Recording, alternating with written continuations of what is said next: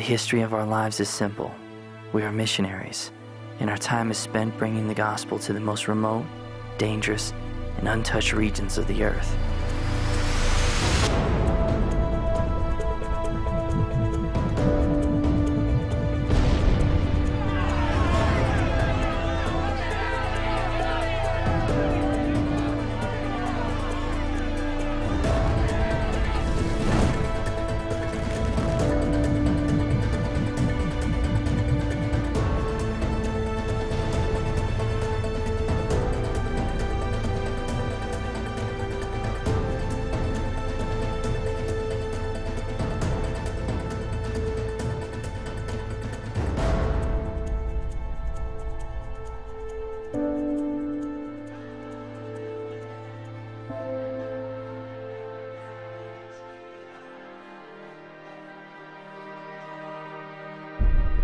It was nearly 15 years ago these journeys started. We were young and full of life, and setting out to make a difference. The first region we visited were the islands of the South Pacific, and we called it our spiritual home, because it was the beginning of our missionary endeavors. As the years passed, we traveled the world, witnessing miracles, seeing the hand of God in action, and seeing His truth abide in the hearts of those who have never heard of Him before. And we also saw the darkness of man, the wars, the death, but through it all we never lost sight of our call, the upward mark. And now with all this time past, we tend to think about our beginnings and have a yearning to go back to our spiritual home. So as we prepared for our next expedition, we knew the Pacific was calling us back to our beginnings, calling us back home. Our plan was to start in Vanuatu and branch out to every nation near, preaching the gospel to remote tribes and those who were far from Him. This was a mission about coming home, because home is where the heart is.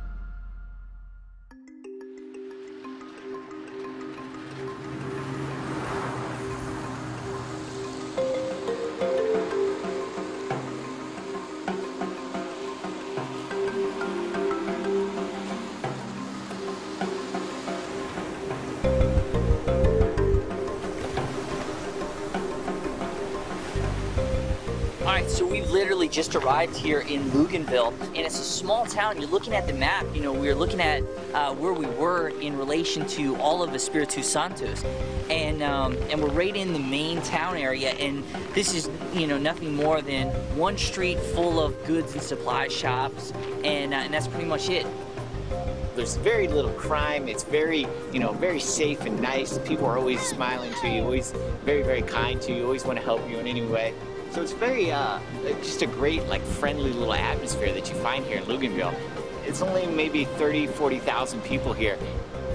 So it's a small island setting, and it's easy to get your way around. And what we're looking for right now, actually, is we're looking for a church that we can kind of hook up with. And this is what we do in every place that we go to. We're able to, you know, kind of come in, find a great church that's on the same page as us, and be able to find someone who can go back into the more remote and rural areas and see what kind of ministry we can put together. So that's what we come here to Luganville to do, and we've literally just arrived, and you know, taking a look at out over the small islands and the little channel that they have here. It's quite a beautiful city, and it's definitely got that relaxed island pace, that relaxed island vibe.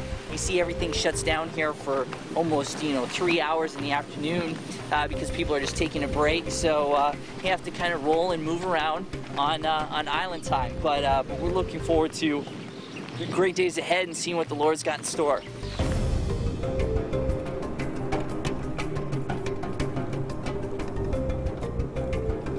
Espiritu Santo is the largest island in the nation of Vanuatu, but with it only being equal to the size of Rhode Island, it can be driven from one side to the other in 90 minutes.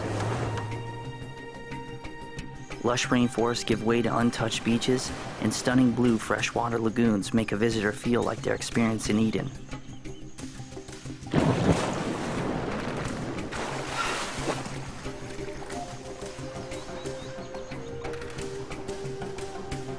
This is absolutely epic.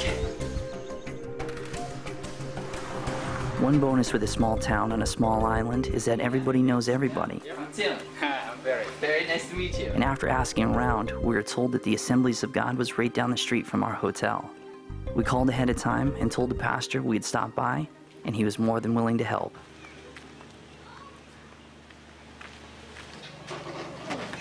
Mr. Dick? Hey, Hey, how you doing? All right. thank you. Come in. Okay, thank Come you. in. Yeah. I've been around here. My ministry is planning churches. I plan all these churches in province. I've been serving the Assemblies of God for 34 years. When I was young as a superintendent, I've been staying Assemblies of God executive for all my life. I'm still inside, but I really enjoy just to be a pastor.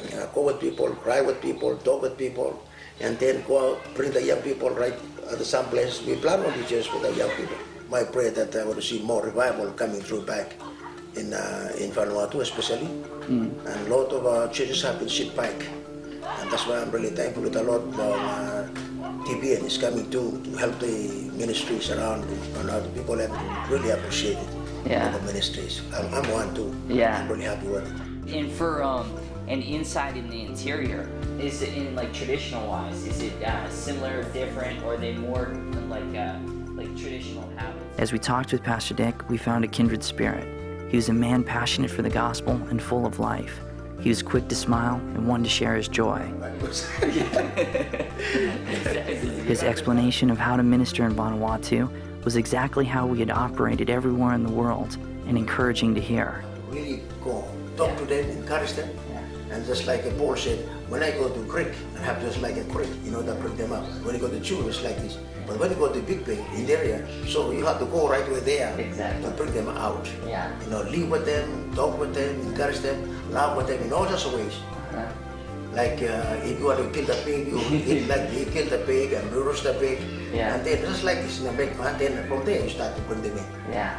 You start to be a part of them, then you bring them in. Yeah, certainly. Pastor Dick told us that he would help us arrange ministry in remote areas and gather interpreters to join us.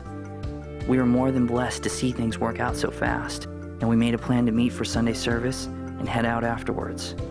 In the meantime, as we waited for the pastor to make arrangements, we wanted to discover the history of Espiritu Santo. And for one of us, coming to this island meant that we'd be discovering some of our own family history.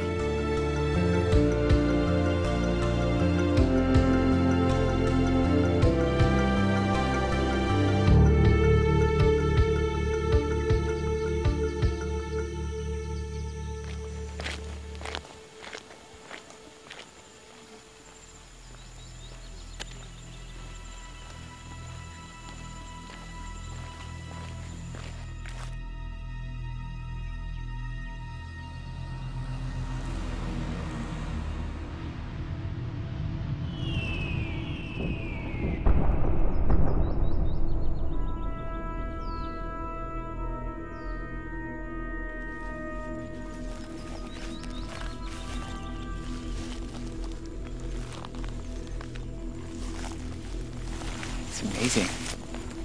This is the old airstrip right here. This is kind of all that's left over. It's all grown over. You can see a bit of like asphalt right here and then behind in the center section there. But this is where the old airstrip was in Luganville in Espiritu Santo. And this is actually right where my dad was stationed, right along here. So it's pretty amazing kind of thinking back how it must have been for him. He was young, 18 years old, just signed up for the Marines, going into war and, stationed here. And what a life-changing event that is, and what he saw during it, and, how it affected him. So coming here and seeing where he was during the war is real special for me. So what are these? My dog tags. You seem to be kind of scrambled up here, but they're covered with cloth because they wouldn't make a sound. The Japanese wouldn't shoot at you. So it wouldn't rattle around? That's right. How old were you when you joined? I was 18 when I graduated from high school. We traveled from San Diego across the Pacific, and took such a long time because we stopped in places like Solomon Islands.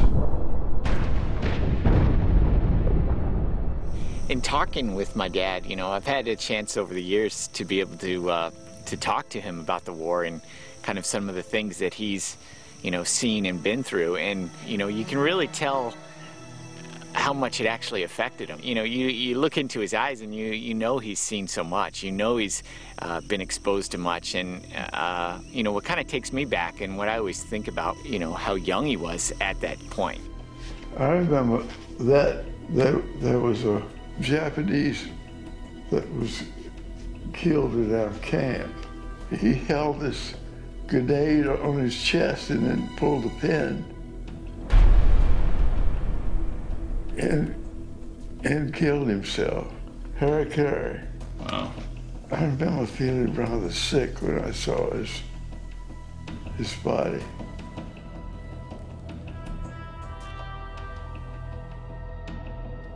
While I was away from home, my mother put together this scrapbook, and all she had was some of my letters, but not many.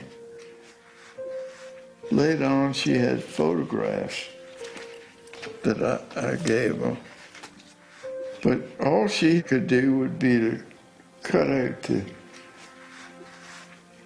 newspapers of the time. She'd just follow from your letters? That's right. Here's a notice. What is that? About a typhoon. And this is dated October 15, 1945. And my brother, my oldest brother, was lost in a typhoon. And here's a picture of him. And how did you hear about that? I didn't know that until I came home. And I called up my family, my mother and father, and my father got on the phone and he says, "Your brother's dead," which I thought was rather rough. Did they say they're happy that she made it home or anything, or? No. It's just your brother died. It's pretty amazing to kind of take in through his eyes what he saw. And, that's a lot of what you see in this journey. And traveling all throughout the South Pacific, it's kind of like that for me, because I always think back, I'm like, what he may have seen or what he may have been exposed to. And it's been like that every time in every area of the South Pacific. I always wonder, what, looking through his eyes of that as well.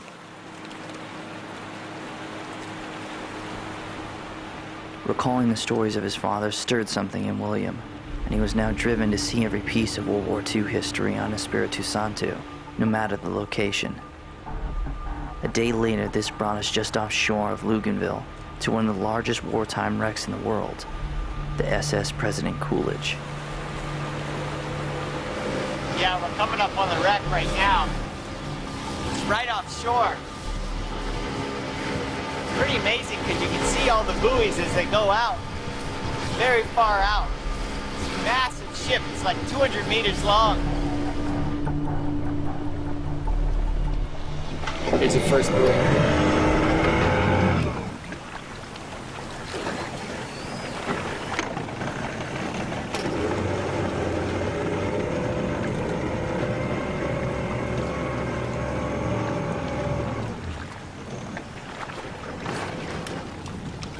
All right. All right. We started.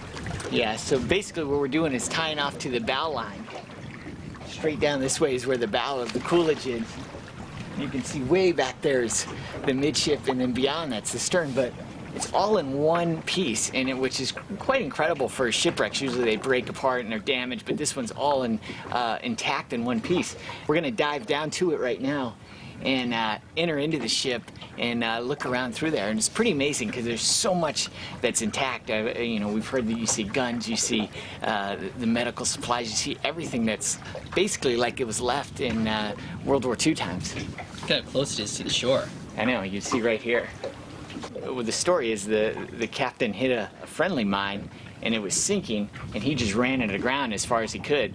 And everybody was able to get off. There's only 2 people killed, and then basically the whole ship just kind of slid down the coastline and then fell off into the edge where it's sitting right now at about 60 meters. So Dive briefing. we're gonna go down and explore it right now. One small cut somewhere here. Get inside. Straight to promenade deck inside.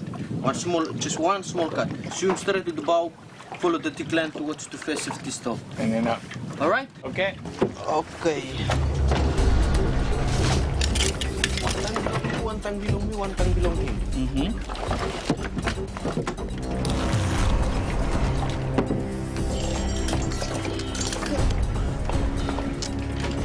3 times, 3 people. 3 times. Yeah. All right? Okay. Good. All right. Good to go. Yeah. Okay. All right. Going in. All right. Yeah.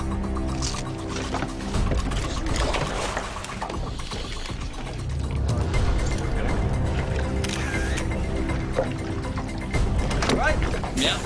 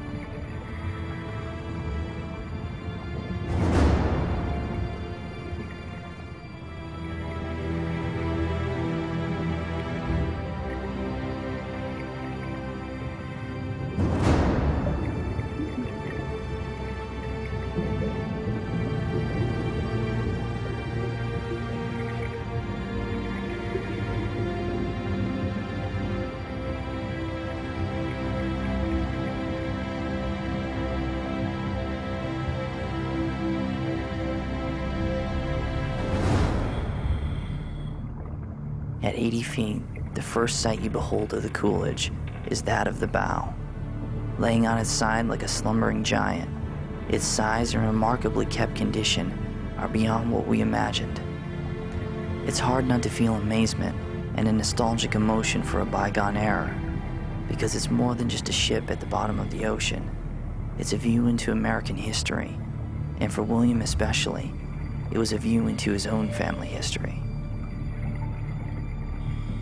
Working our way across the top side of the deck, we came upon armaments, shell casings for anti-aircraft guns, still intact.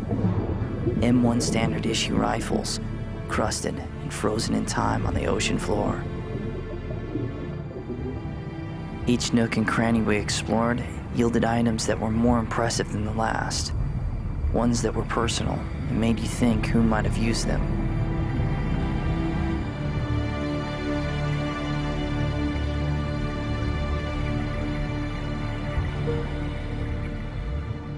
Now, at over 100 feet below the surface, we looked for an entry point into the cargo hold and access into the bowels of the ship.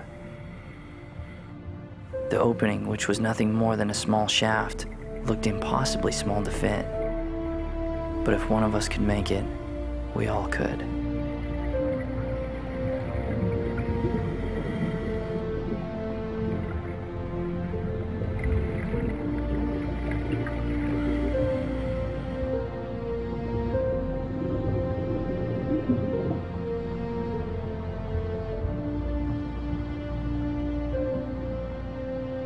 Inside, the bay stretched on and on as we swam down the halls that once held jeeps, guns, and trucks.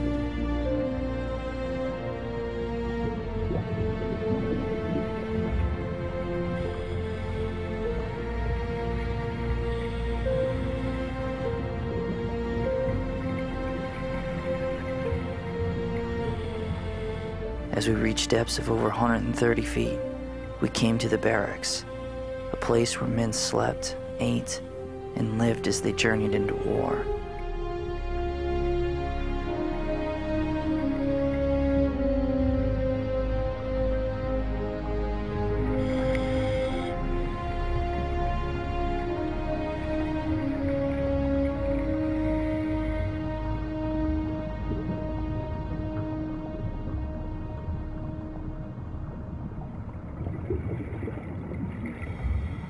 At over 650 feet, the Coolidge is nearly the size of the Titanic. Its endless halls and deck quarters were home to over 5,000 sailors, and due to its unfortunate sinking, it severely delayed the invasion of the Pacific Theater. The Coolidge is not a graveyard like the Arizona at Pearl Harbor, as all hands, except 2 people, safely made it ashore. But rather, it's a ship that is a time capsule and a museum of the World War II era. It is a view into history that few people will ever see, and to have been in it and see it with our own eyes was a special moment.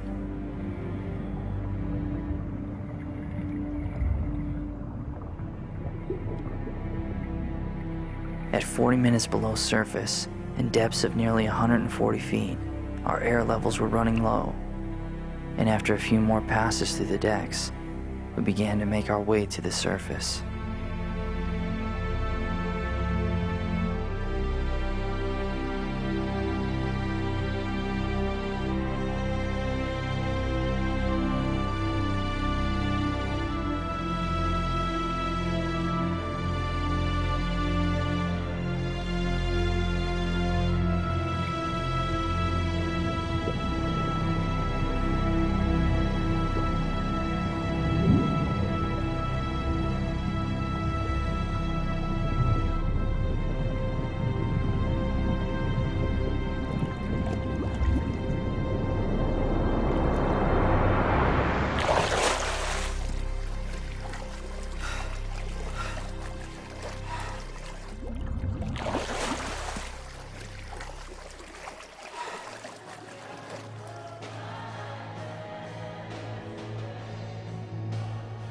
Generations come and go, and our histories are written by the paths we take.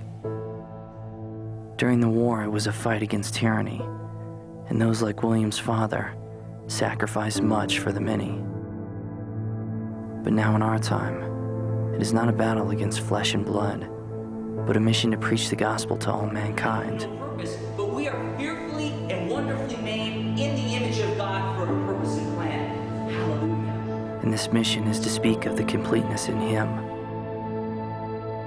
the life, the power, and how in weakness we are made strong. If we love Him and if we seek Him, His face will shine upon us. The cares and worries of this world will pass away, and the light of His Word will be our guide. We will enter His presence and see the beginnings of a revival. Smell the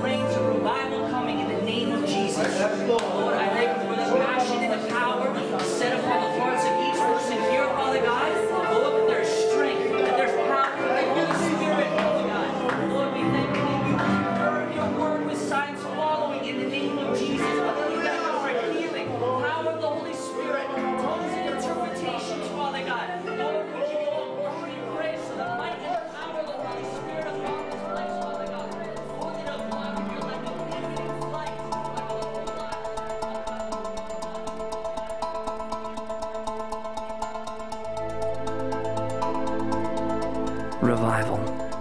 May it come, O Lord, may it come. And may your hand be upon us once again. May your Spirit go before us, and may your word protect us. We give you glory for the life that we live, and we believe that the adventure ahead in this new land will be full of life in you. We're going straight up into these mountains here. That's where the Koyo are. A lot of these villages around here have very strong beliefs in the volcano somehow.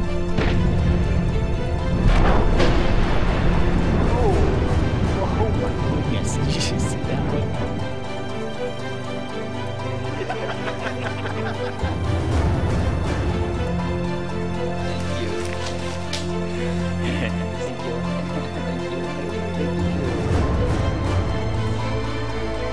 In the name of Jesus, Lord, we just thank you for the power of the Holy Spirit going through his whole body, Father God. And he died on a cross.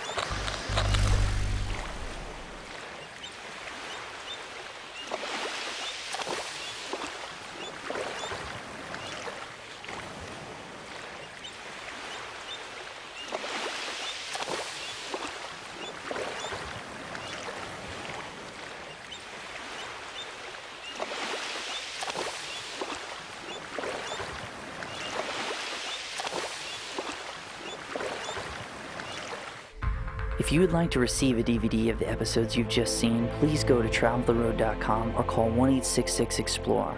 Our mission at Travel the Road is to preach the gospel to all creation and encourage the church to be active in the Great Commission. The episodes we produce are with the sole aim to make an eternal difference and to inspire a new generation for missions. To find out more about the ministry of Travel the Road or to order from our catalog of DVDs, please visit us at TravelTheRoad.com, and together we can make a difference.